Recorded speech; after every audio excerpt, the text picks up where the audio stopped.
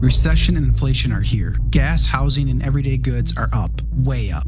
And you want to be ready for any situation. So what would you do if there's no food on the shelf? ARC Heirloom Seeds are here to help. Did you know 99% of seeds sold today can't reproduce? With Heirloom Seeds, you only have to plant once. Then you can grow year after year, giving you and your family stability and security because things are getting crazy out there. Our all-in-one seed kit provides everything you need to grow your own food. This premium seed kit has over 65 varieties, 50,000 seeds in stores for 15 years. You'll also get our exclusive seed guide to make growing a no-brainer. ARC Seed Kits is a family-owned and operated business and the most trusted name in the nation for over 15 years. Our mandate is to get heirloom seeds into every home in America. Go to arcseedkits.com today and get free shipping by entering promo code podcast. That's ARKseedkits.com, promo code podcast. Get your seeds, get prepared, get growing. arcseedkits.com.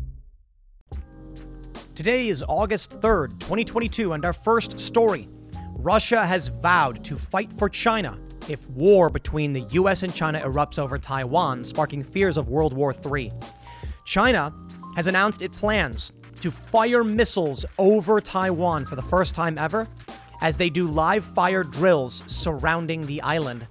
Yeah, war may be coming, or maybe it's all bluster.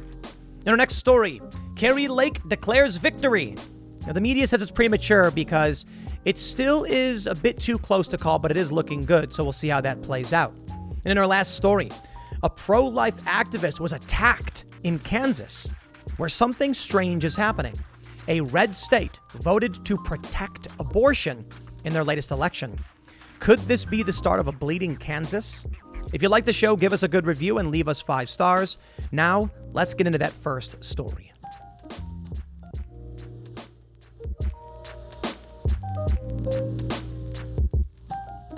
Russia vows to fight for China if it goes to war with Taiwan, sparking World War III fears. And this is how it starts. You don't see it coming. You don't suspect it.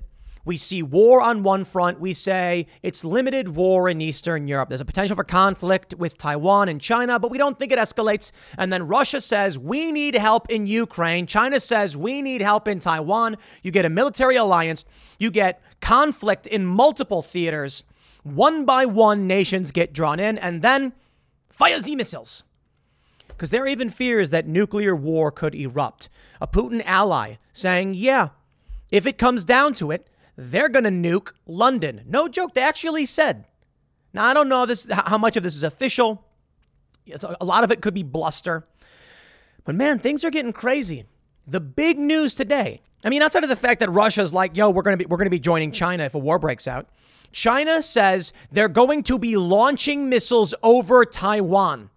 They've also planned to encircle the island nation because of Pelosi's visit.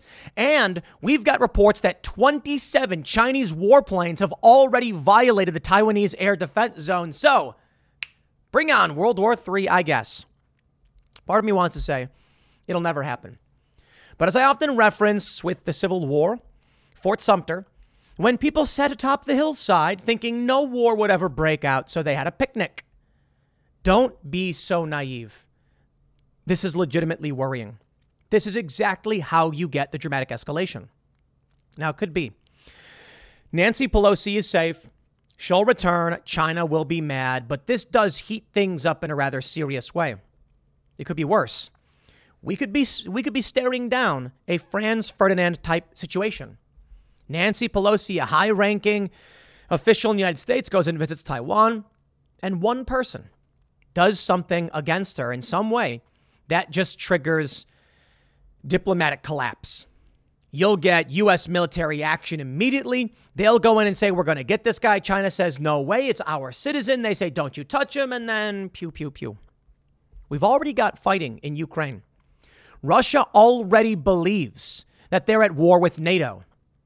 So when they talk about a fear of World War III and Chinese warplanes are entering Taiwanese air defense zone with Nancy Pelosi on site, it's like, yo, we're getting dangerously close to some real conflict. Now, the funny thing about all of this is I got to include it.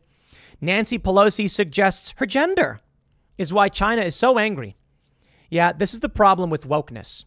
These vapid, narcissistic psychopaths like Nancy Pelosi are like, they're only doing this because I'm a woman. Dude, they think Taiwan is theirs. This has nothing to do with gender. Knock it off. I'm not going to sit here and pretend Nancy Pelosi came out and screamed, I'm woman, hear me roar. She was just like, I didn't see China doing this when the men showed up. Yo, that's not why they're doing it, okay? They're doing it because we are dangerously close to some serious conflict. And this is the leadership we get. Rob Reiner's got a tweet I'll pull up in a minute where he's like, Joe Biden has done a tremendous job this first year in office. And it's like, dude, no. I mean, if his goal is to destroy this country, sure, you can call it a good job. But it's absolutely amazing. This is where we're at. You got Pope Francis saying World War III has already started.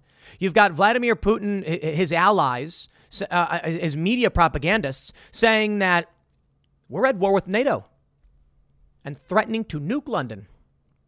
Well, life's not boring, I guess, but I hope you're taking all of this seriously. And I hope nothing happens. I hope it's all bluster. Seriously, I do. But you know what, man? Weak men make hard times. And that seems to be what we are about to encounter. Before we get started, head over to timcast.com and become a member to help support our work and to get access to exclusive, uncensored Timcast after-hour segments Monday through Thursday. We have our guests on the show on Timcast IRL, and then afterwards we have the not-so-family-friendly version of the show. Last night's was really graphic. I mean, I got to give you a warning because this is not for the faint of heart. We were talking about monkeypox and stuff like that. But we also have new shows coming up. The Cast Castle reboot introductory promo show might actually be like 40 minutes, is coming up soon. And Tales from the Inverted World episode 5 just came out. We've got more and more shows coming to timcast.com, big marketing pushes. We are going to make a legitimate top tier streaming service for all of you to challenge those in the culture war, to instill the ideas of individualism and freedom. With your support, we will make that happen. So smash that like button, subscribe to this channel, share this video right now, share the show anywhere you can if you really want to help. Paste it, post it, whatever. Let's read that first story from the Mirror. They say, a top Russian senator has pledged his country's support if Russia goes to war over Taiwan, sparking fears of a massive escalation and World War III. Vladimir, I'm not going to pronounce this right, Jabarov, says he sees no grounds to refuse to help China as tensions in the region have risen after the visit of U.S. Speaker Nancy Pelosi. In his role as first deputy chairman of the International Committee in Russia's Federation Council, he said he hopes help for China would be a two-way movement as Russia continues its war in Ukraine. It means that we should have some benefits from this cooperation. I am convinced that in this case, China hopes for a certain assistance from Russia. My understanding is that China is producing drones for Russia. And they're going to need and want that. Alluding to the possibility of a Chinese confrontation with the U.S., the Putin ally insisted China was behaving in a restrained manner, and that he is convinced it will be difficult for them to go toe-to-toe with the U.S. without support from Russia. Tensions over Taiwan have risen in recent days, and reports show that live fire drills by the Chinese military were taking place a mere 12 nautical miles from the disputed island. That is to say, China has surrounded Taiwan and are firing live rounds. This is getting serious. The big news now, we may actually see this escalation. China signals plan to launch missiles over Taiwan in a dramatic, troubling escalation. They've never done something like this before. Firing missiles over Taiwan? Dark days indeed, my friends. USnews.com reports China signaled on Wednesday it plans to dramatically escalate military provocations aimed at Taiwan to include flying missiles over it for the first time.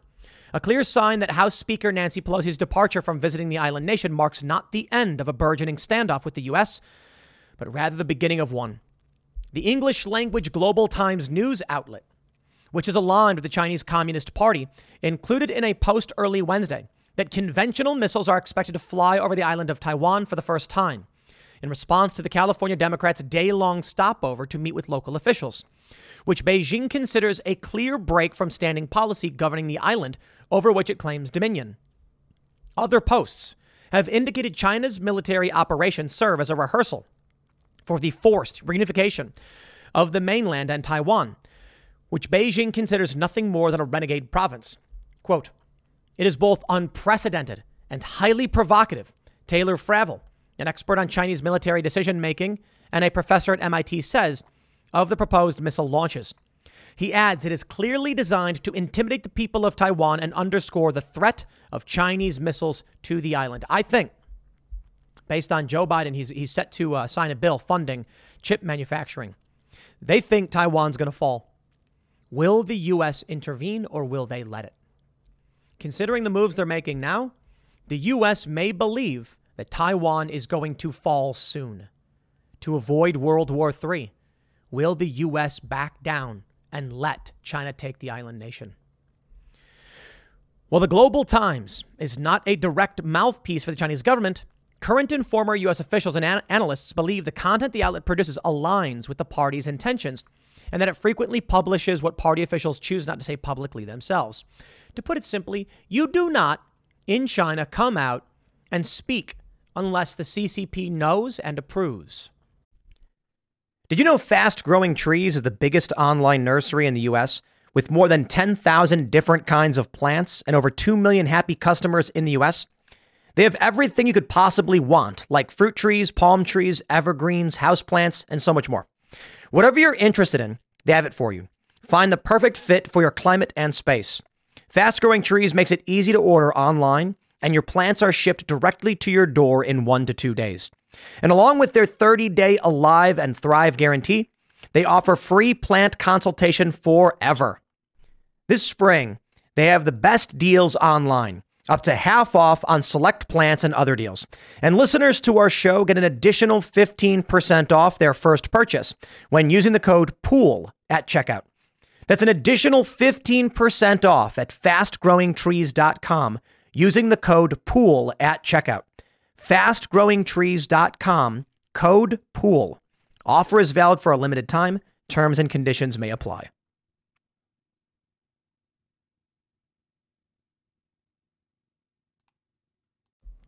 Analysts consider the latest moves a marked escalation over the kind of military exercises that usually accompany a perceived slight against Beijing. Its Eastern Theater Command has indicated it plans the closure of an area east of Taiwan to be used for conventional firepower missile tests, which could mean the use of ballistic missiles. Depending on the location of the launches, the missiles could fly over Taiwan. Now, Taiwan's officially the Republic of China. It's the original China government. They fled when the communists started taking over. White House officials have indicated in recent days that the response to Pelosi's visit, both in advance of her arrival and after she touched down aboard a U.S. military aircraft on Tuesday, had at the time aligned with normal escalations. National Security Council spokesman John Kirby told reporters moments after Pelosi's arrival that what we've seen thus far is consistent with the playbook that we expected China to run, and we'll just keep watching. And officials in Beijing have stated clearly they will continue to respond forcefully to Pelosi's visit. Its military announced earlier this week that it will begin maritime drills on Thursday in zones encircling Taiwan that come far closer to the island's shores than prior displays. Some of the zones in which it says it will operate come within 10 nautical miles of the Chinese mainland. Now, my understanding is that would be violating international norms. China keeps claiming Taiwan is China. Technically, that's true. I mean, Taiwan is China, but the CCP is not the legitimate government, although they've been in power for some time. Taiwan's Ministry of National Defense also announced early Wednesday an incursion by 3 Chinese military aircraft in the Taiwan Strait across the median line, a division bifurcating the waterway known as the Davis Line that Chinese aircraft have crossed with increasing regularity in the last 2 decades. Well, my friends, we have an update on that story. The Daily Mail reporting 27 Chinese warplanes enter Taiwan's air defense as Taipei says it won't shy away from a fight. President Xi sends forces to surround island as part of his plan to secure his unification legacy. Dozens of Chinese warplanes entered Taiwan's air defense zone shortly after Nancy Pelosi flew out of the country following a diplomatic visit. This goes to show China is not satisfied with their displays during her visit. I think their goal now is to send a strong message to effectively punish Taiwan, to make sure they know they're doubling down. I think we're dangerously close to China moving in.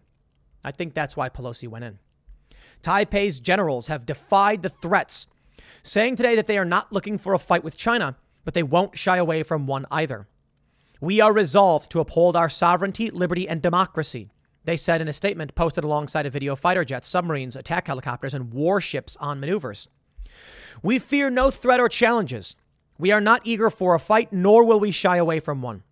We have the capacity and the will to uphold our valued liberty and democracy and maintain our region's stability.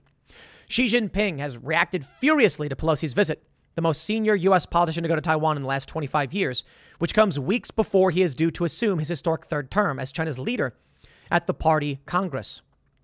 Matthew Henderson, associate fellow at the Council on Geostrategy, told Mail Online, Xi has made so-called reunification with Taiwan his chosen cause and hoped for legacy as China's greatest leader since Mao. It would be as well to assume that in the run-up to the party Congress, when he intends to secure permanent autocracy, Xi will be willing to take significantly greater risks than Chinese governments in the past. Now, it was reported in these stories that China is planning to encircle the nation. They're planning 4 days of military drills in areas encircling Taiwan. Do you think Taiwan cares what they call it? Do you think the U.S. is so stupid that they're going to be like, just a drill? Nah, this is not how things work. You gotta cut through the noise, and you need to understand what's really being said. When Russia goes to war in Ukraine and the U.S. provides intelligence, firepower, and weapons, do you think Russia simply says, wow, Russia's so strong? No. Russian propagandists, and I'm sure Russian officials, they have already stated, I should say, I'm assuming Russian officials have stated this. Russian propagandists have already said, this is NATO. This is World War III. They don't think they're at war with Ukraine. They know NATO is funding, supplying, and there are even NATO citizens on the ground with these countries being like, we didn't send them, they're volunteering. Yeah. Privateers, as it were. During the olden days, the old colonial era, this is what would happen. A privateer, a corsair, would attack a French ship, and the British would be like, don't look at us. It's just a private ship. We can't control them. Except they often carried letters of marque. So if they were ever stopped by the crown, by the British, they'd say, official duty. We have a letter of marque allowing us to attack French supply lines. How's that for warfare? You think that's not happening today? No. The reality is China and Russia are simply holding back. Russia knows who they're really fighting against. And if they wanted an escalation of war, they would have it. They would make it happen. Now, here's the funny stuff here. Nancy Pelosi hints her gender is behind China's rage. Oh, man. Quote, they made a big fuss because I'm the speaker, I guess. I don't know if that was a reason or an excuse, she said during a news conference with the Taiwanese president, because they didn't say anything when the men came. Forgive me for doing my impersonation of Nancy Pelosi. She said they made a big fuss because I'm the speaker, I guess. I don't know if that was a reason or excuse because they didn't say anything when the men came. Okay, dude, that makes me want to barf in my mouth a little bit. This is such a trope. When a feminist does something and then says, the real reason they're mad is because I'm a feminist. It's like, dude, get over yourself. Sometimes people, regardless of if they're men or women, do bad things. They didn't do this when the men came. You're a high-ranking official, dude, and they're escalating tensions. Can we please get better leadership? I love this from Spectator World. Is Nancy Pelosi about to cause World War III? Ah, yes. Yeah, maybe. West could trigger nuclear war over Ukraine, Russia says at UN, August 2nd.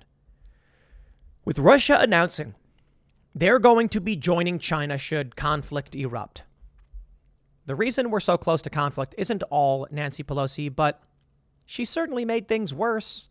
I can respect going to China and saying, you do not dictate how we travel. Strong America is a good America, but I don't like abuse of power, failed foreign policy, and I don't know how necessary it is to be like, we're going to do it. It's like, okay, I get it. If I'm going to go to an event and then you threaten me, I'm not going to let you force me out. But sometimes you ask yourself, like, do I need to be there? Like, why should someone go into the center of an Antifa rally? Do you really need to be there? Now, look, we can send undercover people and things like that, but you choose your battles. That being said, the reason why I can respect the trip is, if someone decides I'm going to go stand here, free country, I'll do what I want. It's like, I get it. You're making a stand. You're saying outright, I'm not going to let you tell me where I get to stand. So I get it. Newsweek reports, Putin ally announces first city Russia will strike if World War III starts. Oh boy. This one's from just over a month and a half ago or so. A lawmaker in Russia has become the latest guest on Kremlin-backed television to warn of a missile strike on a European capital, naming the city that he believes should be Moscow's first target. What do you think it is? What's the first city that comes to mind? I didn't get it. He raised the prospect of invading the Baltic in his strategy, which included reverting the Lithuanian capital, Vilnius, back to its former identity as Vilno, and Estonian capital Tallinn back to its Tsarist identity as Reval. Both Estonia and Lithuania are NATO countries, and any invasion by Russia would trigger Article 5, potentially causing a third world war. Anton Gerashenko tweeted, London is first to be hit if World War III starts, says Andrei Gurilov, Putin's close political ally. But what about the families of Russian politicians and oligarchs who live in London? He says we'll destroy the entire group of enemy space satellites during the first air operation. No one will care if they are American or British. We would see them all as NATO. Mitigate the entire system of anti-missile defense. And that we certainly won't start from Warsaw, Paris, or Berlin. The first to be hit will be London. Without a doubt, the threat to the world comes from the Anglo-Saxons. Woo! Things are getting spicy, man. And this was over a month ago. Well, let's turn to good old Pope Francis to see what he has to say. He says World War III has been declared. Okay. That was a month and a half ago, a little bit more than that. So the Pope said, what? Did he really say this? This is amazing.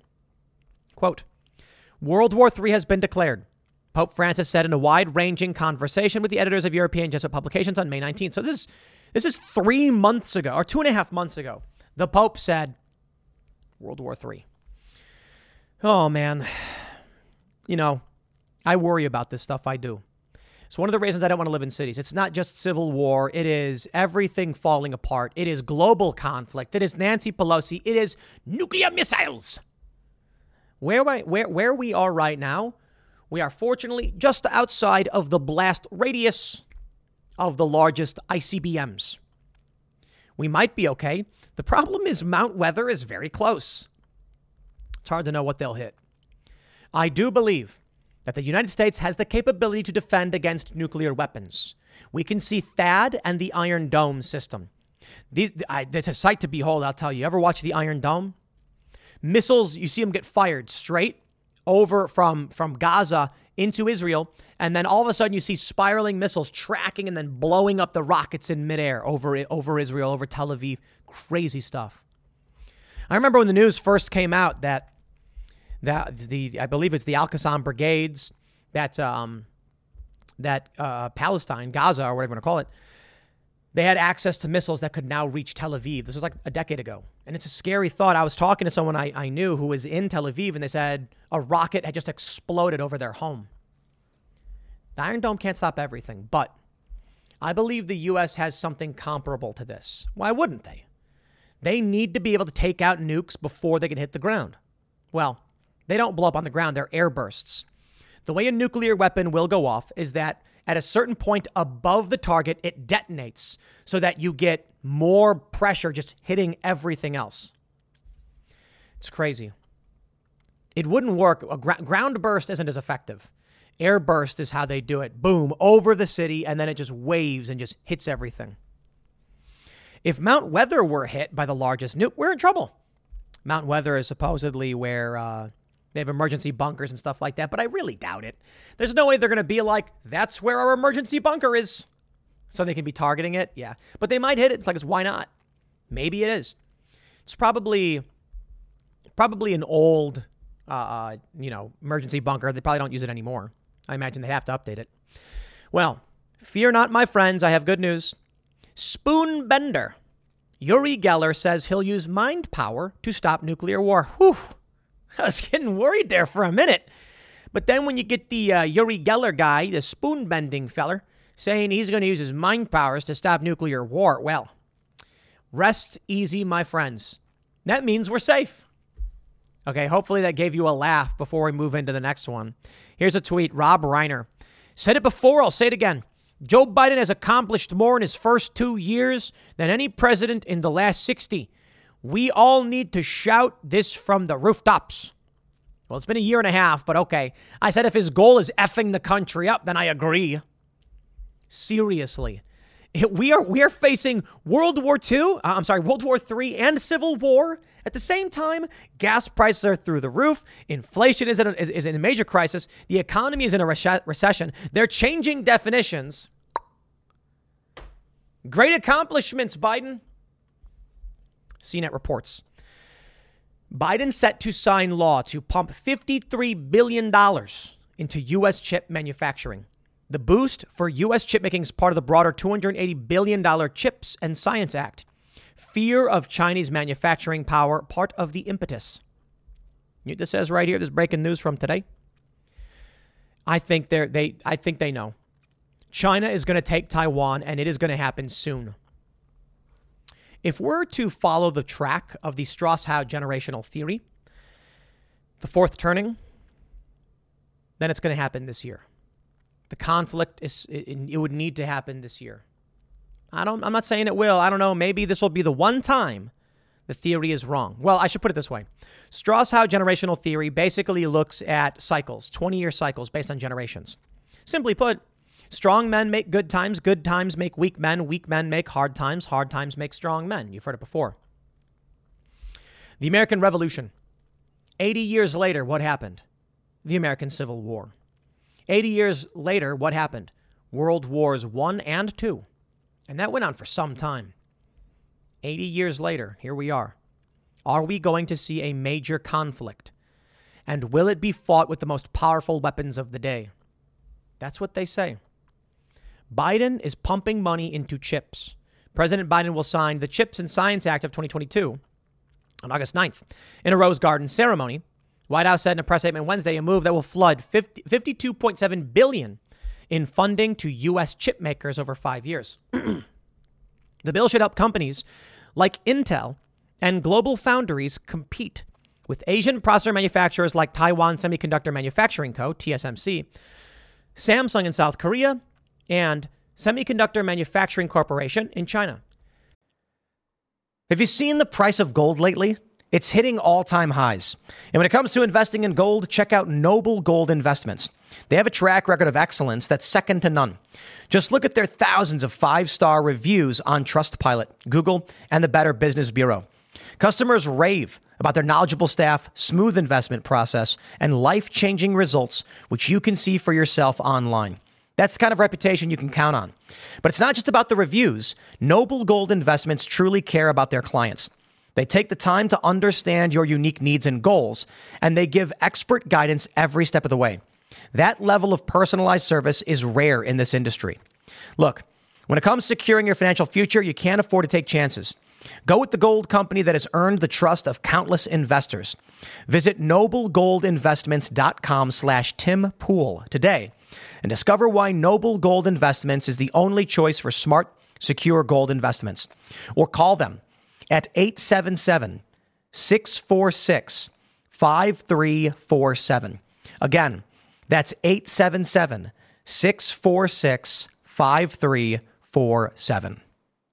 The bill is designed to help tech companies in the U.S. cut the enormous expense of chip manufacturing to help ensure a supply of the electronic brains that are critical to cars, computers, weapons systems, dishwashers, toys, and just about any other product today that uses electricity. The extent of the U.S. reliance on those processors became clear over the last 2 years when a global chip shortage halted shipments of many of those products, harming businesses and forcing automakers to shut down car plants. Congress approved the measure last week with a 243 to 187 vote in the House of Representatives and a 64 to 33 vote in the Senate, largely with Democratic support, but also with some Republicans on board. The bill will supercharge our efforts to make semiconductors here in America. China. America's top geopolitical rival and the world's manufacturing leader has spent lavishly on a program to build its own native semiconductor industry. And many are concerned that the world's top chipmaker, TSMC, is headquartered on an island that China claims as its own territory, a concern that's grown after Russia invaded Ukraine despite international objections. Although the CHIPS Act is designed to boost U.S. chipmaking, TSMC remains important to U.S. manufacturing. Taiwan's central role in geopolitics was on display this week as Pelosi did her thing. Yeah, we get it. We get it. Coincidence? A coincidence that Biden is going to be signing this bill and Pelosi heads over to Taiwan? Maybe she went in there and said, we're not going to be able to defend you. China is firing missiles over this nation now. They're surrounding it. Russia has vowed to protect them. And the U.S. may have been going over there to privately say, when the time comes, you will not have our support. I don't know. I don't have access to top secret information or confidential stuff or any of that war information stuff. I don't know. But I can tell you this. We stand on the precipice, my friends, of something greater than just internal conflict. If this really does devolve, one by one, nations lining up against each other. If war with Taiwan breaks out, with China invading Taiwan, the U.S. defends them, then Russia says we are joining the side of China and starts supplying weapons. China starts supplying drones. All of a sudden, the Ukrainian war front explodes. We've got war in Eastern Europe and the Pacific theater. What happens then? Japan, Australia intervene immediately on behalf of the U.S. going to war with China. China, obviously aided by Russia, will seek to find allies in other countries. You've got the BRICS countries. What will Brazil do? I don't know. But you've got India. You've got South Africa. It's hard to see them lining up with China, but they are BRICS nations. You've got Turkey. Where do these chips fall? I don't know if they'll fall in support of China and Russia. But how much do we really need? They've got nukes, baby, and Russia's got one of the most powerful ICBMs ever put into commission. So it doesn't matter, I think, if it's only Russia and China. It could be that Russia simply says, you will never win because we will nuke London before we allow you to stop us. Meanwhile, inside the United States, DOJ subpoenas White House counsel Pat Cipollone. This is crazy. This is a lawyer being subpoenaed by the DOJ.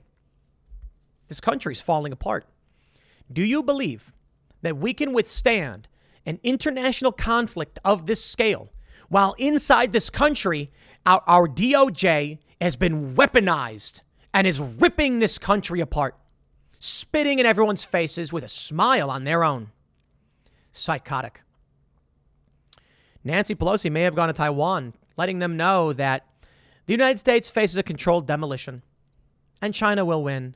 Good luck. It's the craziest thing. You can't tell me it's not on purpose when they say there's a food shortage, but then European nations tell their farmers to stop farming. Maybe they want to preserve fuel for the upcoming war. That's a possibility. You stop farmers from buying diesel, less amount of the diesel supply is going to go to farming equipment, and more is going to be available for militaristic operations. I don't know if that's actually going to be the case. I can just tell you this, man. Europe and the U.S. are imploding. Maybe. If Donald Trump, if in November, Republicans win, they can put a stop to this. They can stop the insanity. That would require charging people. It would require inquiries and indictments. Maybe then Donald Trump wins. And we see the U.S. stick to being the U.S. Well, I don't believe in isolationism. Maybe the U.S. will actually come around to justifying defensive maneuvers to stop, say, China or Russia, instead of proxy wars, World War III, oil pipelines, etc. This is what they're thinking, or at least based on what I know. They're thinking that if the U.S. does not have unipolar power on this planet, China will take it, and it's only a matter of time before the U.S. is encircled and sanctioned and shuttered. And we're forced to live under the boot of communist China. Not happy with that idea. But that's our weakness, I suppose. A channel like this could not exist in China. They have to approve of it. They lock people up. They arrest them. At least that's what we think. I think we know enough about what's going on with the Uyghur Muslim camps. China denies. They say it's propaganda. The reality is, in the United States, for all the problems we have with censorship, there still are dissenting voices. There still is a constitution. And that's why we must defend it and protect it. And that's why this country is worth defending. Because the Constitution and the Bill of Rights, it's brilliant. Article 5 is coming close, my friends. Conservatives, I should say, about 15 states away. I think there's like 4 more states need to have Republican legislatures, and then you will have a clear path to a convention of states to amend the Constitution, and the left is losing their mind. They're freaking out.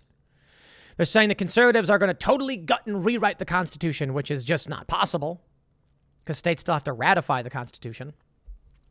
But if you got 38 states to propose amendments, what could happen? They're not going to ban guns. These 38 states are conservative. They're going to protect guns. They're probably going to institute limits on the federal government. I think it's a good thing. Maybe we need civil servant term limits. I don't know. It goes without saying that there are advantages to having a bureaucratic state because they can enact policies over a longer span of time than just a president. But the cons, I believe, currently outweigh the benefits. The cons are that we are being ruled by unelected bureaucrats. And therein lies the big problem. For us, if World War III does erupt, there's no way we can handle it at this point. Not with insane people like Pelosi or Biden. I'll leave it there. Next segment is coming up at 8 p.m. over at youtube.com/TimCastIRL. Thanks for hanging out, and I'll see you all then. So last night after TimCast IRL, we had the Arizona primary results up on the display, and it wasn't looking too good for Kari Lake, and I was surprised. I thought it was going to be a sweeping landslide victory. No, I thought she would do really well. And I'm looking at all these other states where there are, Blake Masters wins. These Trump-endorsed candidates are all winning. But Kari Lake was behind by like 4 points. And I was like, what? How is that possible? She's got massive name recognition. She was a journalist in the state for decades. She is the Trump-backed candidate. She's got everything in the mix to win this handily. Well, Kari Lake has declared victory now that she is up about 1.8 percentage points. So I go to bed, I wake up, I take a look at NPR, and boom, there she is in the lead, set to win. Now, they're not projecting her win yet. I should say the news outlets and electioneers or whatever the word is for people who tabulate this stuff. But they are saying that she has secured enough votes, and based on the remaining districts, it seems extremely unlikely she will lose. Still, the media is saying Trump-backed Kari Lake prematurely declares victory in Arizona, in the Arizona Republican governor primary. And they're saying the move is dangerous because who knows what's going to happen. Yeah. Of all the counties that have come in, Maricopa is the one that's swinging for the other lady. And look, I'm not from Arizona. I don't know what people want in the state. They don't live there. I know Kari Lake. She's come on the show several times. I think she's fantastic. I respect her positions on solving the border crisis. Apparently, even now, Joe Biden does. And that's got to mean something. Joe Biden wants to go and repair parts of the wall, fill the gaps. Okay, well, if he's coming out now and saying that, and they got a problem up in D.C. and New York with these illegal immigrants, maybe Kari Lake was right about that. As for everything else, look, the people of Arizona need to decide. And it looks like they're deciding on Kari Lake. Of course, the media is saying it's premature. We have other big news. Trump-backed candidates are sweeping. We've got this from the Detroit News. Trump-backed Gibbs ousts Meyer in Michigan GOP race for Congress. Ah, yes, those impeachment Republicans are getting purged. Oh, you'll love to see it. All of these Republicans that were like, I'm going to vote for impeachment, they're out. Okay, now I don't think all of them are out, but they're all getting knocked down. Here's the best part. This was actually Democrats' plan. No joke, this was their plan. They wanted John Gibbs to win. They think that because John Gibbs is backed by Trump, he will lose a general. I don't think so. It's really simple math, ladies and gentlemen. First and foremost, I will say this as we move forward. Every single person looking at the news, the misery index, the Democrats losing, Kari Lake presumably winning, You don't stop when the enemy is in retreat. You advance and you take the battleground. If they are expected to lose Congress by 30 to 40 seats, now's the time to advance, to yell charge, to call up every friend you have, every family member, and say, we are going to vote in November. Because I will tell you this, everything is lining up to tell you now is your chance. Take the opportunity and don't sit back thinking you got this. Well, my point is, the Democrats think propping up Trump candidates is going to help them. It's insane to me. People are going to vote for a ham sandwich over these failed policies. But the best part is, when you take a look at the Arizona primary results, you can see there are more people voting in the Republican primaries. I mean, just simply put, in the governor's race, you've got, are they giving us the total here? They're not giving us the total. We can do some simple math. You got about 457,000 votes in the Democrat primary. In the Republican primary, you're over 600,000. Simply put, Republican turnout is through the roof. If you put money behind Trump candidates when the elections are showing that primary turnout is through the roof, what do you think is going to happen in November? Now, maybe, in this instance, Mark Kelly, for instance, he's running unopposed. He's the Democratic nominee for re-election. Maybe it's hard to tell in that capacity. But when you look at the governor race, you can see the Democrats did not turn out. Or maybe, here's what they're saying. This is the trick. They're saying Democrats are secretly voting for Republicans so that Kari Lake is the candidate and then she can't possibly win. They're saying Katie Hobbs is way up. Okay, well, look at this. Katie Hobbs got 350,000 votes. Kari Lake's got 294,000 with 79.6 votes counted. To Katie Hobbs is 77.8. That's comparable there. More people turned out for the Republican primary than the Democrat. Now, you expect me to believe that's because Democrat primary voters jumped over to the Republican primary? I don't buy it. I do not buy it. Let's read this story, though, and see what's going on. But first, my friends, before we get started, head over to timcast.com, become a member to support our work, and you'll get access to exclusive segments from the Timcast IRL uncensored after show.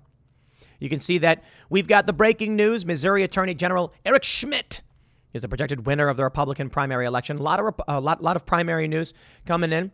But if you want to support our work and get access to our shows, go to timcast.com, become a member, and smash that like button. Subscribe to this channel. Share the show if you really like it. Here's the story from Mediaite. Kari Lake is the Trump-backed and election-denying GOP candidate running for Arizona governor, and true to form, prematurely declared victory Wednesday morning before all the votes were counted. Come on. It's just a stupid article to write. Here's what I don't like. This is an opinion piece. What they should write is the facts. Kari Lake declares victory in Arizona. That's it. Prematurely. That's an opinion. It literally is. The analysts looking at this information are just opinion people. Like, well, based on how many votes are probably left, and based on the leaning of these areas in the polling, she might not lose. She might be right. Okay, well, it's an opinion. They go on to say, true to form, prematurely declared victory before all votes were counted. The former local news anchor turned Republican firebrand addressed a throng of her supporters at the 1 a.m. hour, assembled at a Scottsdale hotel. And with less than 70% of the vote counted and nary a four-figure lead, had the temerity to say, there is no path to victory for my opponent, and we won this race, period. She then reiterated her preemptive and unsubstantiated claims of voter fraud, adding, but there's tons of problems with the system. I got to say, I'm not a fan of the fraud narrative. I think it is voter suppression, and y'all know that. But I do think Kari Lake, I'll tell you this, when she was down in the polls, people were saying, see, this proves it. How could all of the Trump-endorsed candidates be doing so well and Kari Lake be down? And I'm like, Kari Lake is winning now. Now, we'll see. But even Mediaite, calling it premature, admits that there's really no path for her opponent to win. Far be it from me to assert I know what's going to happen. I'll tell you that right now. Writing for the Arizona Republic, Stacey Barchanger reports, I wanted to come out tonight. I want to say, wow, we already have the final results, but we know how our election systems work and they don't work well. And that's one of the reasons why I'm standing here. She cast a ballot shortage in Pinal County as something more than the result of unprecedented demand for in-person ballots, and county officials said earlier in the day. They knew we were going to have record turnout because we aren't going to take it anymore. 1 hour into voting, they ran out of ballots. What the hell is going on? What the hell is going on? This is why we're in this race. This is why we have this movement right here. I mean, what is she saying? They're acting like it's apocalyptic, that Kari Lake is like, why did they run out of ballots? That shouldn't have happened. Yes, that shouldn't have happened. Print more. Here we go. I love this. At the time of publishing this story, Lake has a slight but not significant lead over her opponent, Karen Taylor Robson. With 80% of the vote counted, she is up just over 10,000 votes, a lead which she seems a favorite to hold and win the race, though it is still statistically too close to call definitively.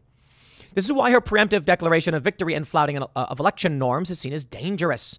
No, people do this all the time. You know, they play, well, it's preemptive. Dude, people declare victory when it looks like they're going to win. Trump did not invent that.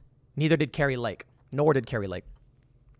They say while election result denying behavior of our political mentor, former President Donald Trump, is seen by so many as pernicious, action, that is causing serious harm to America's electoral system and democracy itself. Look, I actually kind of agree with that. I know I'm a fan of Kari Lake. She's fantastic. It was an honor and a privilege to have her on the show more than once. I respect her position on 2A. I respect her position on the border. But I do believe the constant fraud narrative hinders voter turnout when you need to maximize it. Now, I will say, right now, her lead is over 10,000. It's about 11,000 or so, just 11,200 and some odd. So it's giving her, the results are still cranking forward. And she's got about like a 1.7% lead. It depends on the source. So I saw 1.8 from a different source. Maybe they're rounding up, rounding down. It is not, right now, based on the amount of votes she has, based on the remaining jurisdictions and votes to come in, it does not seem likely Kari Lake will lose. But 10,000 votes. She's pulled ahead. I'm glad to see it. We will see. We will see, my friends. Now, here's what I really, really want to get into. Trump-backed Gibbs ousts Meyer in Michigan GOP race for Congress. Oh, man. Here you go, ladies and gentlemen. From NBC News, July 27th, House Democrats as well as some Republicans are ripping into the Democratic Congressional Committee for airing a TV ad amplifying the right-wing positions of GOP candidate John Gibbs. You did this. You helped him win the primary. Great. You know, the funny thing is, they're thinking that come November, they're going to beat this guy. I don't. The misery index says they're going to lose basically everything. So I only need say, congratulations, Democrats. If the Trump candidates win in November, and it's likely they will based on all of the polling, maybe they won't. I don't know. It'll be thanks to you. That's right. The Democrats who came out and were funding heavily their opponents. Now, Kari Lake should have won decisively if that was the pattern, right? I mean, the Democrats' Governor Association was putting money into the Trump candidates. Were they not putting money into Kari Lake? Should she have not won more definitively? Why are they coming out in the media saying Kari Lake is losing, she was never going to win, when it's supposedly their strategy to make sure that the MAGA candidates do win? You see, it's because they're full of it.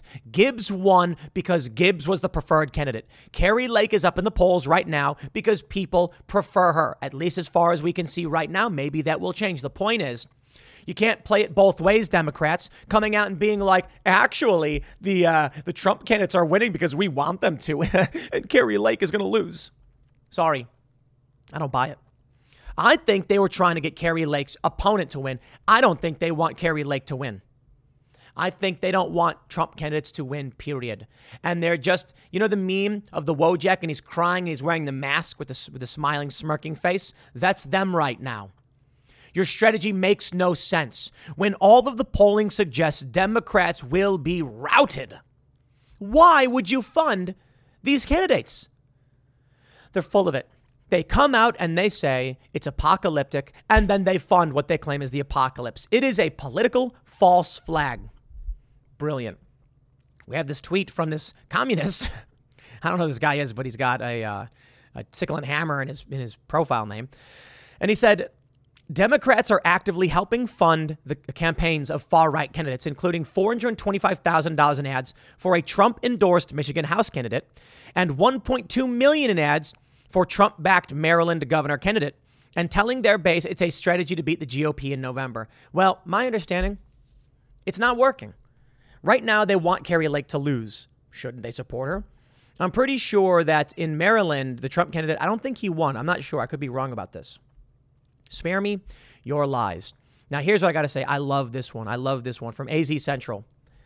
If Kari Lake's dream came true, it would make Donald Trump unable to be president again. This one's actually really funny. If the Republican candidate for governor got her legally impossible wish to decertify the Arizona election and declare Trump the 2020 winner, it would prevent him from running in 2024. It's funny because it's technically true, but not reality. Here's what I love about all this election stuff. These people come out and they're like, there's no legal path. It's legally impossible to decertify an election. What do you mean it's legally impossible? There's no law saying you can or can't. So it's just humans doing things.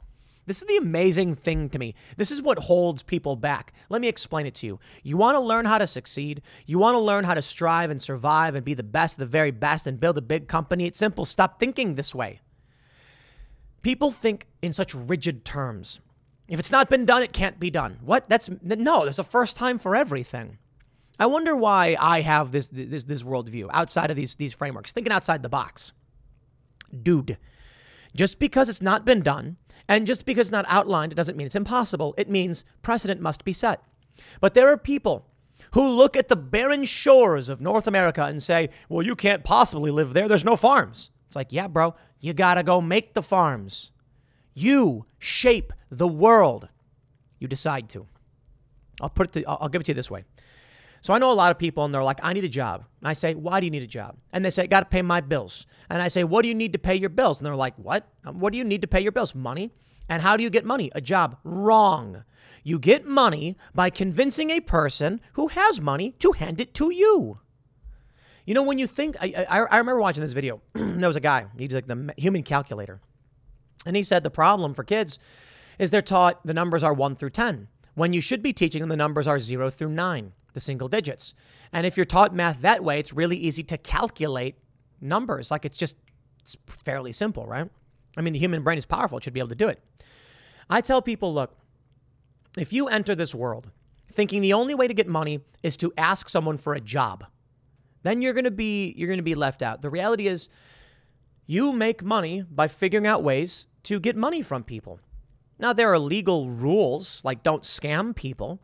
What I'm saying is, if you see a guy who's holding a dollar bill, you go up to him and say, what do I got to do to convince you to give me that dollar bill? Maybe the guy wants a high five. Maybe they want a hug. Just nobody loves me. And you say, let me give you a hug, buddy. It's like, wow, that feels really good. You know what? I'm going to give you this dollar. I don't know if you can legally buy or trade hugs. I don't know. It's probably fine. But the point is, you pick up a rock and say, I've got a shiny rock and you've got a dollar. You want to give me the dollar for the rock? The guy might be like, why would I want that rock? And you can say, it's a pretty cool rock, isn't it? And the guy might be like, you know what? You're right. I do want your rock. It's really that simple. So when we talk about what Kari Lake is trying to do, yeah, when Republicans take power, they'll be able to do literally whatever they want. They're like, there's no legal framework for it. They'll make it. Duh. There was no legal framework for creating a new nation. That's the crazy thing to me. You'd think these drunk dudes got together and they're like, what's the legal rules for how we declare independence? I say drunk because Ian was mentioning last night on IRL that there was a bar tab list for the night before, they signed the Declaration or whatever for the Convention of States. And they had 160 bottles of liquor between 60 people. Yo, that's 2 bottles per person. More than that. It's almost 3 bottles a person. These guys were hammered. How they did not die of alcohol poisoning is beyond me. Maybe it was a lower percentage back then.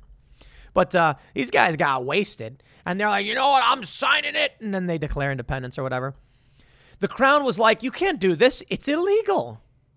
I'm not saying Kari Lake is right. I don't like the fraud narrative. I got to tell you, it is really frustrating because what I want to hear, I like what Kari Lake says when she's like, we're going to secure the border. I'm like, thank you. I like what she says when she says, I'm for 2A. And I'm like, thank you. I don't care for the fraud stuff. You're not telling me anything. Look, I get the concerns, and I want all of it to be investigated. I want people to feel safe and secure. I want confidence in our election system. And if it's not there, something is wrong. It has to be fixed. You can't ignore the problem. But you can tell me that. Fine. I'm not going to cry about it. I'm going to say, okay, cool. But please, just campaign on what you are going to do when you win. Are you going to go, members of Congress, are you going to go in and launch investigations into the illicit business dealings of the Biden family, Hunter Biden and Joe Biden's involvement, things that may still be going on today that we think are? We need an inquiry into this. Joe Biden's cranking out money to Ukraine. Now, we had Rick Santorum on. He said nothing that Biden's done has been impeachable. I reject that. I will challenge that. He's technically correct. But if it is true that Joe Biden enacted a quid pro quo previous to becoming president and now is passing favors to them by dumping money into their country, sounds suspect to me. I want an inquiry. I want an inquiry into Fauci and the CDC and their flip-flopping. Dr. Birx, what she's coming out and said about the vaccines. What? I want an inquiry. I want to hear that. So in this regard, I can respect it. Now that we're going to decertify, no, hold your horses there. Tell me you're going to go in and restore confidence in the elections. You've got my support, okay? Because we're going to clean up the voter rolls or do anything like that, fine. But Donald Trump needs to come out and say the economy is bad. It is the Democrats' fault, and I'm going to fix it. That's what I want to hear. Because if I'm not hearing that, and all I hear is 2020, 2020, 2020 over and over again, I'm going to be like, yo, give me DeSantis. The one thing Trump has over DeSantis right now as to why I'd prefer him for 2024 is firing everybody. Please, fire them all. I want to see it. Now, here's where it gets fun. Kansas votes to preserve abortion rights protection in its constitution. Really? In a red state? Things are going to get spicy. Do you know what Bleeding Kansas is? Yeah. A red state. Going pro-choice. I don't know about all that. I'm going to imagine that we're getting dangerously close to some kind of Bleeding Kansas phase. And it's funny that Kansas is the fractured state. A red state preserving a constitutional right to abortion seems very strange. But we'll see. I don't know, man. Maybe it's just fourth and fifth generational warfare. We're going to see, Antifa-style insurgency, and we're going to get propaganda and things like that. I don't know. I just know that we are in for a heck of a ride in November, and I am so excited. We're going to have burgers on the grill. We'll probably, on midterm election night, we'll probably do like an extended show of some sort. We're planning an IRL live event in Austin. It's going to be a whole lot of fun, and that's just before the election. So things will get particularly interesting. I'll leave it there. Next segment is coming up at 1 p.m. on this channel. Thanks for hanging out, and I will see you all then. A young pro-life teenager canvassing for pro-life causes was physically attacked, and the woman pictured here was arrested for misdemeanor assault. The story is interesting because of what's happening in Kansas. In Kansas, just the other day, big news. They have voted to protect their right to get abortions. Now, many people on the left are saying this is a red state. How did this happen? And it's a fairly good question. I don't know. Maybe the reality is that people in an overwhelmingly red state still are relatively pro-choice, and that's the way things are going to be. Or maybe Democrats just came out in force. This should be a sign that things are not so predictable, and we don't exactly know what's going to happen in November. But a reason I find this story so interesting, and the fact this young teenager who's a pro-life activist was attacked, the reason I find it interesting is because of the idea of Bleeding Kansas. And of course, I can't resist but talking about some kind of civil war or whatever the conflict is that we're in. Now, maybe things will never get as bad as civil war may assume it would get. Like, we're not going to see marching factions. We are in a culture war, and maybe that's the extent. Okay. I think it's very likely that we could fall into an overt and legit civil war. I feel like we're in one. It just may not ever look like it did in the 1800s, back when communication was very different. And now we have means of propaganda and manipulation. And, things are all around just more subversive and sneakier. So, look, far be it for me to predict the future. I think we're in a conflict. but many of you are probably familiar with Bleeding Kansas. Bleeding Kansas was basically the conflict happening. It was a state civil war that was happening in Kansas just before the actual Civil War. I believe what happened was ultimately Kansas was admitted as a free state. Fighting in the Union, totally erupted. There was a civil war. So Bleeding Kansas technically never ended. Bleeding Kansas historically is marked as ending the moment the Civil War began. So all that really happened was the conflict in Kansas expanded into a nationwide conflict. So it's kind of, I don't know what the right word is. Ironic?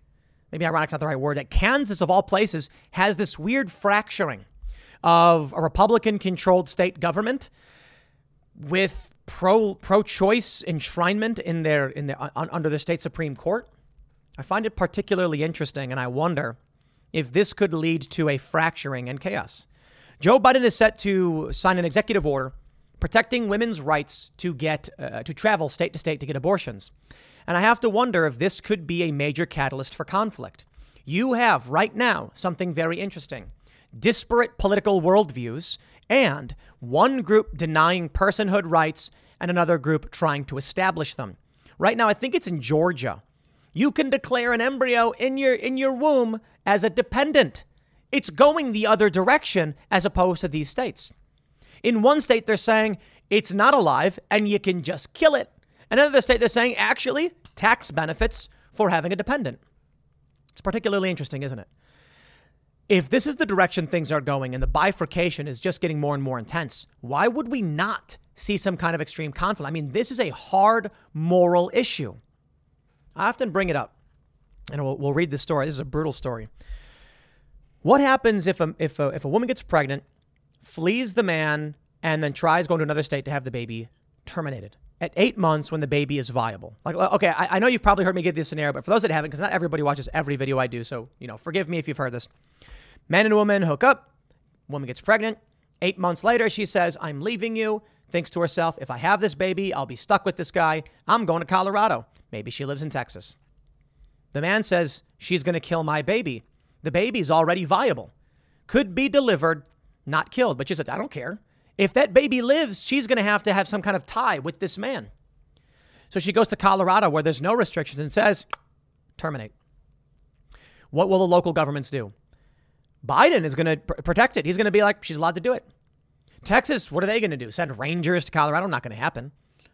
Unless it does. I mean, this idea that humans don't take actions. They're like, well, the law doesn't prescribe our ability to do that. Dude, I don't think that matters. If the woman gave birth at 8 months and the baby was alive and healthy and viable, living, and then she said, oh no, and then she flees with the intent to kill that baby, would the federal government then intervene? Well, I mean, it could have been aborted. You see, these are hard moral questions. No, I think what'll happen is you're going to end up with a father who's going to be like, nope. Let's read this story, and I'll tell you what's going on with Kansas and this abortion stuff. I hope you get raped. Kansas woman 37 is charged with assault after punching and abusing pro-life activist 18 who knocked on her door to canvass her vote. Grace Hartsock, 18, had been going door to door in Leawood, Johnson County when a woman became aggressive, allegedly screaming at her. The teenager, who had been volunteering for pro-life organization Students for Life, claims that initially a woman politely said, sorry, I don't think you want to talk to us. But after turning to leave, Hartsock, who returned to the door knocking on Monday, claims that she heard a second woman shouting and swearing inside the property. The second woman reportedly shouted, don't apologize to her mom, before following Hartsock down the drive while berating her. Students for Life claim the woman shoved the teenager in the chest and began hitting her with closed fists until her mother told her to stop. Hartsock said, it's unfathomable that the pro-choice movement claims to be pro-woman yet attacks women who don't agree with their narrative. It's not surprising to me that a person who advocates for violence in the womb wouldn't hesitate to attack a pro-life woman like myself. Look, the left likes to come out and say that pro-lifers were bombing abortion clinics and all that stuff. And I'm like, yeah, that's terrible. The doctors were being killed. Horrifying. I'm not a fan of any of that stuff. Why would anyone want to support more violence and murder? That's not what's happening today. And now we're seeing pro-life pregnancy centers. I mean, they're not even necessarily pro-life. They're pregnancy crisis centers being firebombed, being vandalized, being destroyed. You think I'm going to be okay with that, you lunatics? dude, when you come to me and say that an abortion clinic was burned down and a dude was killed, I'm like, this is a bad thing. Like, we got to have this settled in law. We got to stop killing each other. I don't like abortion. Okay. You can't do this. We need peaceful resolution. We don't want civil war. But now you've got people firebombing pregnancy centers that help women, that give them like baby strollers and food. And you expect me to be like, that's a good thing. No, never going to happen. These people are hypocrites. Attacking this teenager? Dude, I had some religious fault. I am not a Christian. I'm not a fan of organized religion. And I had one day a few years ago, a bunch of people they were coming through my neighborhood, they're knocking on doors, and they were, evangelizing for something. And I was like, thanks for coming. I appreciate it. I do. It was Bill Maher who pointed out, for one, he's a staunch atheist. And he said that people tell him that they're going to pray for him, and he's moved by it. He appreciates it. He doesn't think it means anything, but he knows what it means to them. And to them, it means they want to help him. They're trying to do something. I respect that. So when someone asks me if I want to join them for church or whatever, I'm not insulted by it. I'm flattered by it. I'm like, that you'd care about me that much to try and save my soul is deeply heartwarming. A person comes to my house and is pro-life, and I'm going to be like, I respect and I understand what you're doing. I absolutely do. For a variety of moral reasons, I'm in the traditionally pro-choice camp. It's rough. I just think there are circumstances where they tried passing laws that had abortion restriction with no exception for rape. And I'm like, right there, you lost me. Sorry. They put in, so a lot of these states like West Virginia said, okay, we're going to have an exception for this. That's a compromise. I respect that because I know the pro-life side says it's not the innocent baby's fault as to how it was conceived.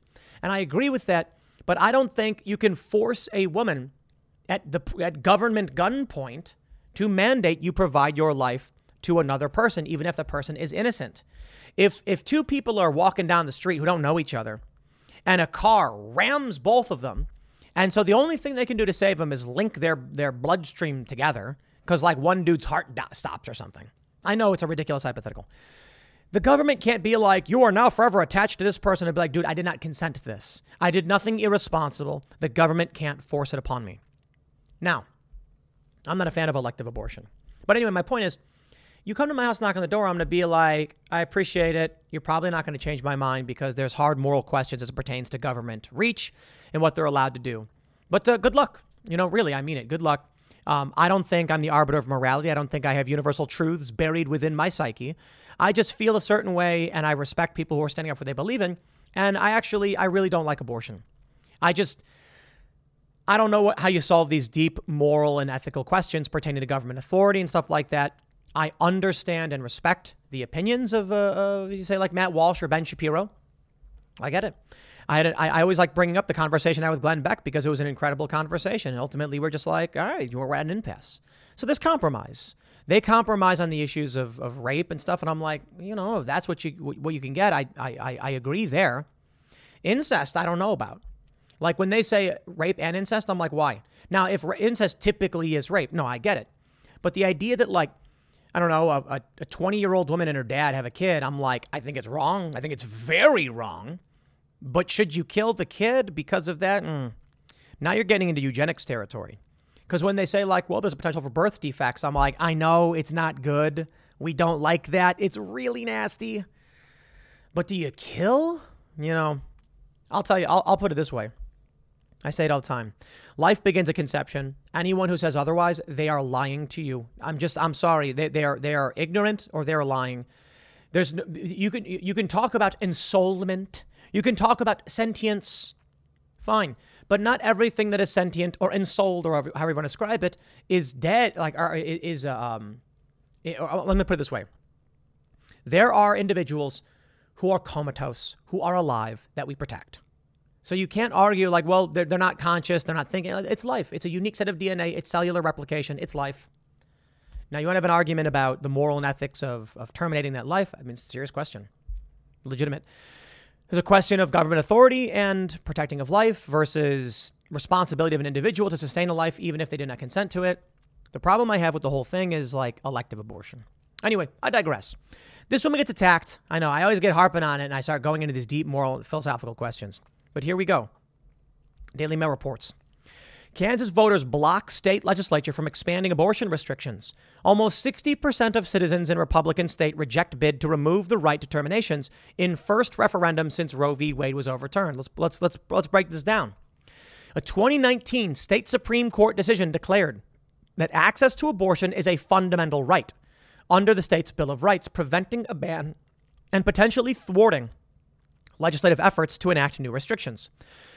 Kansas residents voted to protect the right to get an abortion in their state, rejecting a measure that would have allowed their Republican-controlled legislature to tighten abortion restrictions or ban it outright.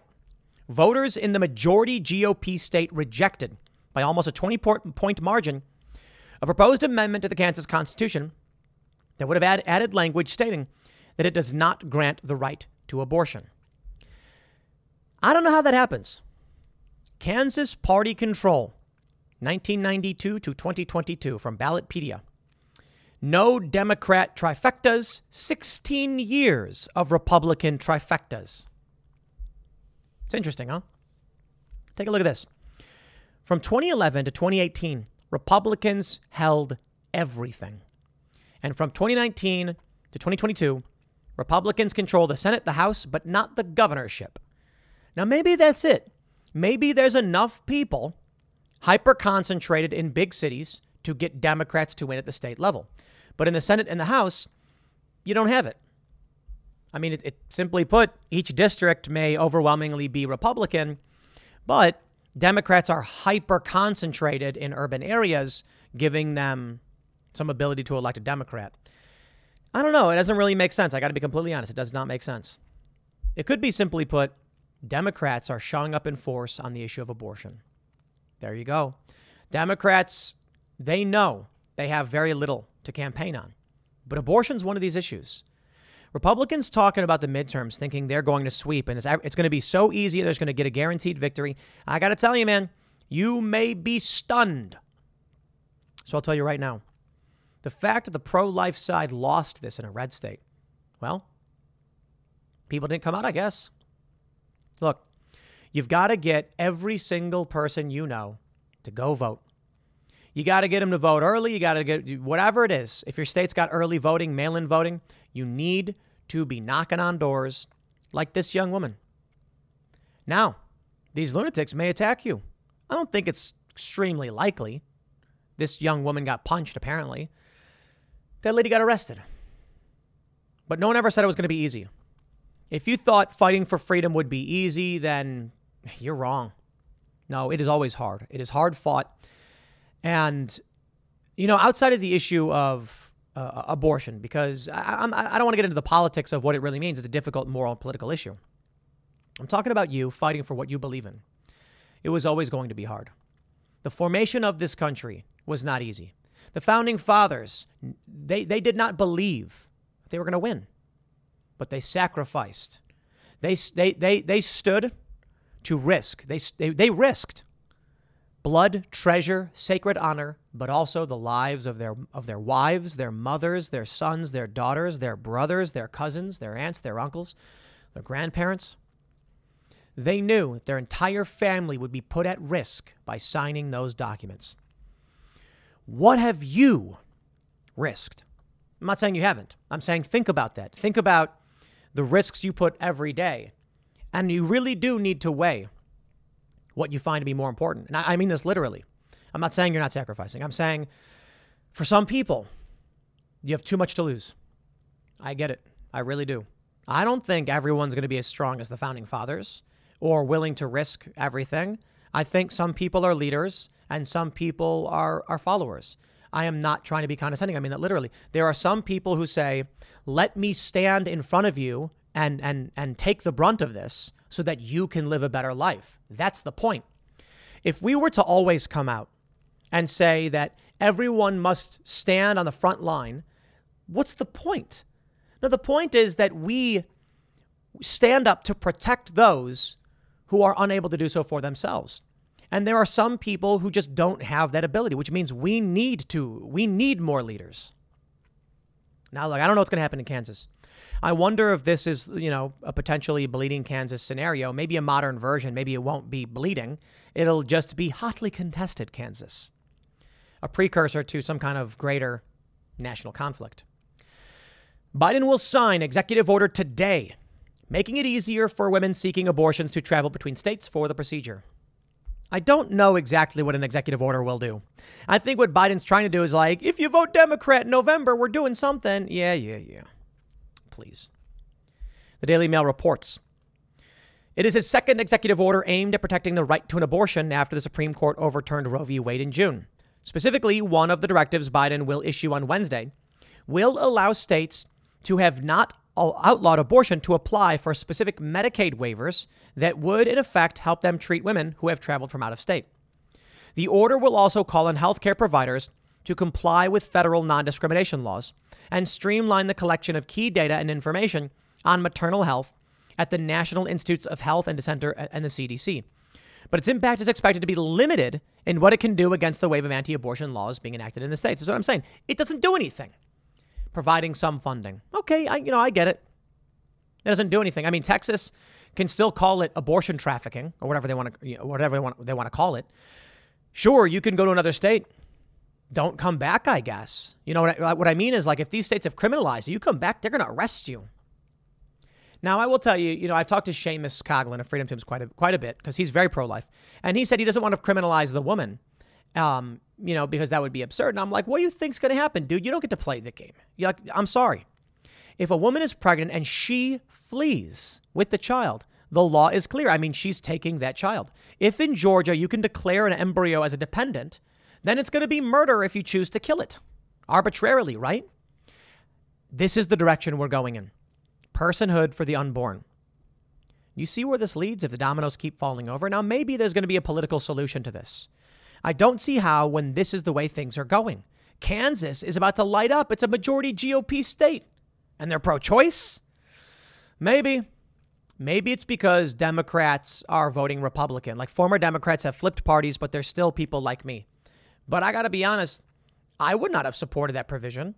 A constitutional guarantee to grant an abortion? No, we need legislative, not constitutional. We need the state to outline when and how the government is allowed to do these things, not just have the Constitution say so.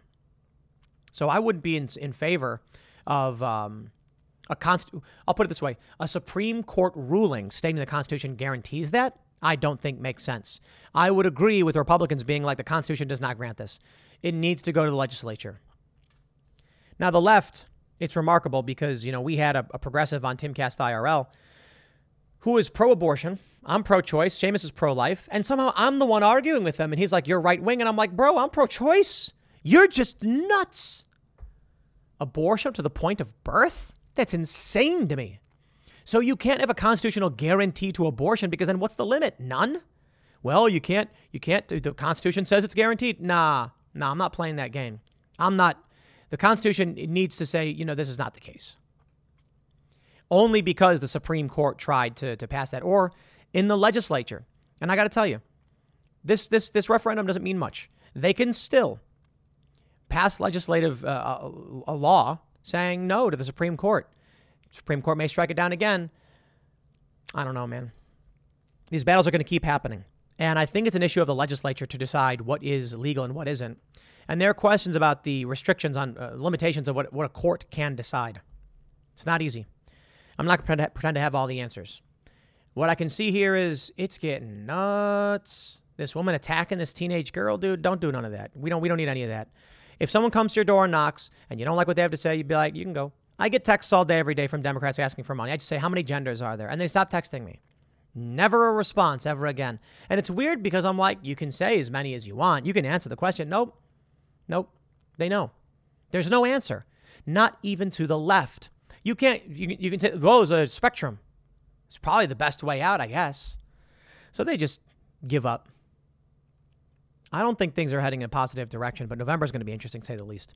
I'll leave it there. Next segment's coming up at 4 p.m. over at youtube.com/Timcast. Over at youtube.com/Timcast. Thanks for hanging out, and I'll see you all then.